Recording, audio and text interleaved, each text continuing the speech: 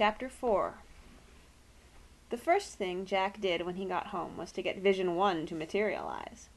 He found all its ingredients except for the mushrooms, and set about frying them. No one else was down yet, but some of them were up because he could hear the far-off notes of an oboe, and also from time to time a bump, which was probably Mrs. Bagthorpe unwinding herself from a plough posture.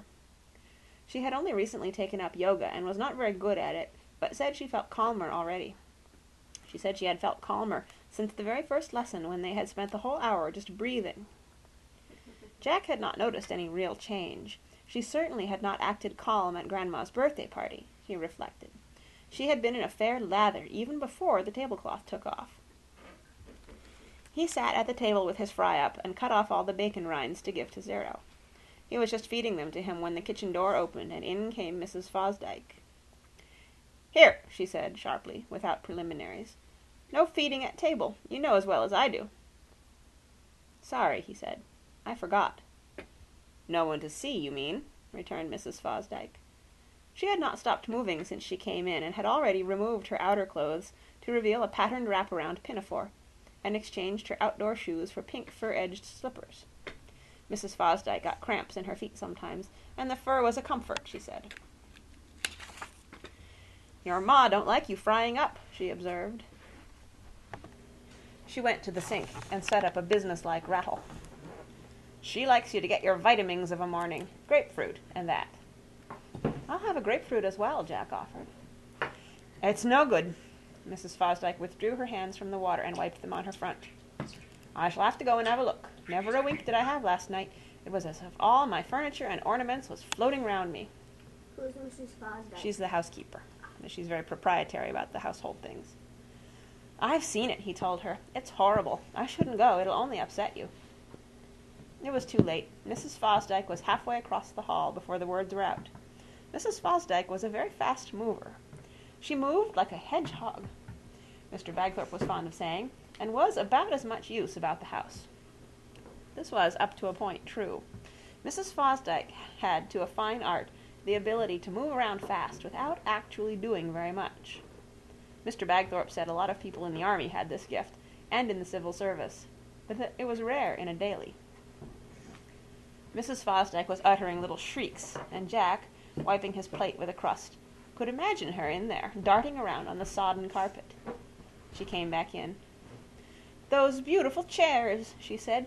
"Heirlooms, and all my best crystal. I could weep." Her voice was actually quite choked, and Jack delicately turned his eyes away while she blew into a tissue. A sudden thought struck him. It might be a good idea, he thought, to practice giving a mysterious impression on her before any of the others got down. Her eyes were not too good, and she would not be so likely to notice any flaws in his performance. "What I'll do," he thought, "next time she asks me something, I won't answer. Then she'll look at me to see what's the matter, and I'll do the mysterious impression. I won't see bacon and eggs past her left ear. I've just had them. I'll see dinner. Roast beef and Yorkshire pud, or treacle tart, something like that." He already realized that visions of food were going to produce the required soulful look better than anything else. "That dog, if it was mine, I'd take a slip or two," Mrs. Fosdyke said, "and that Daisy the same, little Madam her." Jack said nothing. "That mother of hers is only half there," Mrs. Fosdyke went on. "Less than half. There's no wonder that child's out of control." Still Jack waited. This was not his cue. "It'll be months before that room's set to rights," continued Mrs. Fosdyke. "Months and months. And I suppose you'll all be eating in the kitchen under my feet till then. Yes. Well, that'll be nice, I must say. Very nice." Jack began to wonder whether Mrs. Fosdyke talked like this all the time, whether there was anyone else there or not, asking herself questions and answering them, and changing from one subject to another. He began to suspect that his cue never would come up. Another thing was that she was always moving round, and half the time he had his back to her. He did not feel that he could create a mysterious impression with his back. He got up and stood waiting around for her to say something else. "There's butter gone up again 2 pence a pound." Mrs. Fosdyke was off on a new tack. She turned from the sink, and Jack stepped into her path so that she would have to look at him and notice something far away about him. But all she did was scoot round him, and next minute had her back to him. shaking dusters out of a drawer. "Mrs. Bagthorpe," soliloquized Mrs. Fosdyke, "says there's more actual vitamins in Marge than there is in butter, but that's no comfort, the price Marge is." Jack was just wondering whether he ought to make a few low moaning noises or something when the telephone rang, and Mrs. Fosdyke scuttled out to answer it. "Oh, my good gracious," he heard her say, followed by a series of disbelieving cries on an ascending scale. Then the telephone was put down. "Mr. Parker!" She poked her head in. "House gone up in flames. Oh, would you? Oh, I'd best go and tell them." She was down again in 2 minutes and started putting the kettle on and rattling cups and saucers. "You can't hardly believe it," she said. "I thought I should have dropped dead when he told me. Sounded cool as a cucumber, mind. 'Just let 'em know I've got my own little blaze going,' he says, or something like that." On she rambled. Jack was by now thoroughly fed up with Mrs. Fosdyke. She had refused to look at him and notice that he was doing a mysterious impression, and now she was telling Jack a piece of news he already had known over an hour ago.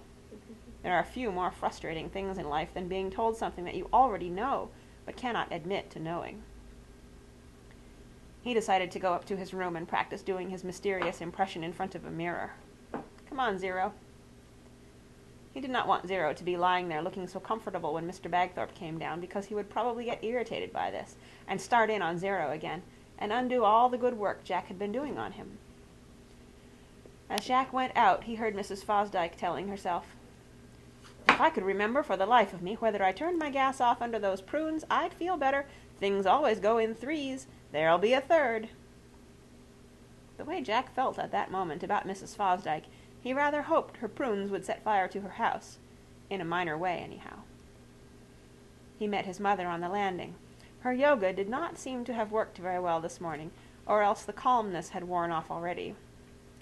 "I must get over there and see if Celia's all right. Have you heard? Oh, it's dreadful, terrible." "It's Daisy again, I expect," Jack said. "It didn't sound all that bad from what Mrs. F. said." "But Celia, you know how highly strung she is." "At least no one can say it's Zero's fault this time," Jack said. "Come on, Zero, good boy." He went into his room. He sat in front of the mirror and began to practice, but soon found it was no good. You couldn't do it in a mirror. The whole point was that you had to look past somebody, just by their ear, and if you did that to your reflection, you couldn't check up on yourself. It didn't matter how quickly you flicked your eyes sideways. You couldn't catch yourself looking past your own ear. You always ended up looking yourself in the eye. Jack gave up. He took out his notebook and studied it. There wasn't much in it so far. It didn't look like a plan of campaign at all. He remembered Uncle Parker's instruction to guard it with his life. He hid it between his comics, where he knew it would be safe. Everybody else in the house despised him for reading them, and said so. They would not, they said, be caught dead looking at them.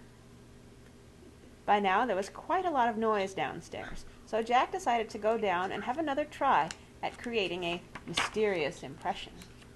Twice this morning and twice this afternoon, Uncle Parker had said, and he hadn't done it once yet. "Stay, Zero." The longer Zero lay low, the better, Jack thought. He found the whole family in the kitchen with Mrs. Fosdyke darting among them, distributing orange juice and toast. Everyone was talking loudly about fires. Mr. Bagthorpe was moodily weighing the chances of both himself and Uncle Parker getting their insurance money when it turned out Daisy had started both fires. It would look like conspiracy to defraud, he said. "We got our fire in first, though. We get priority. I'll bang the claim in first thing this morning." Jack sat down. Nobody took any notice of him, including Mrs. Fosdyke, who evidently thought he had breakfasted sufficiently already. Everyone but him got orange juice and toast. He began to feel depressed. He began to wonder whether the whole campaign was not a mistake, and whether to call it off before it even started. Out of a fog he heard his mother's voice. "All right, Jack, dear?" "What? What's that?" "I said, are you feeling all right? You look a bit pale and funny." "Oh, yes. Oh, I do feel queer." His heart began to race. He had done a mysterious impression without even trying. He concentrated hard on looking far away rather than delighted, and must have done it quite well, because Mrs. Bagthorpe said something about delayed shock.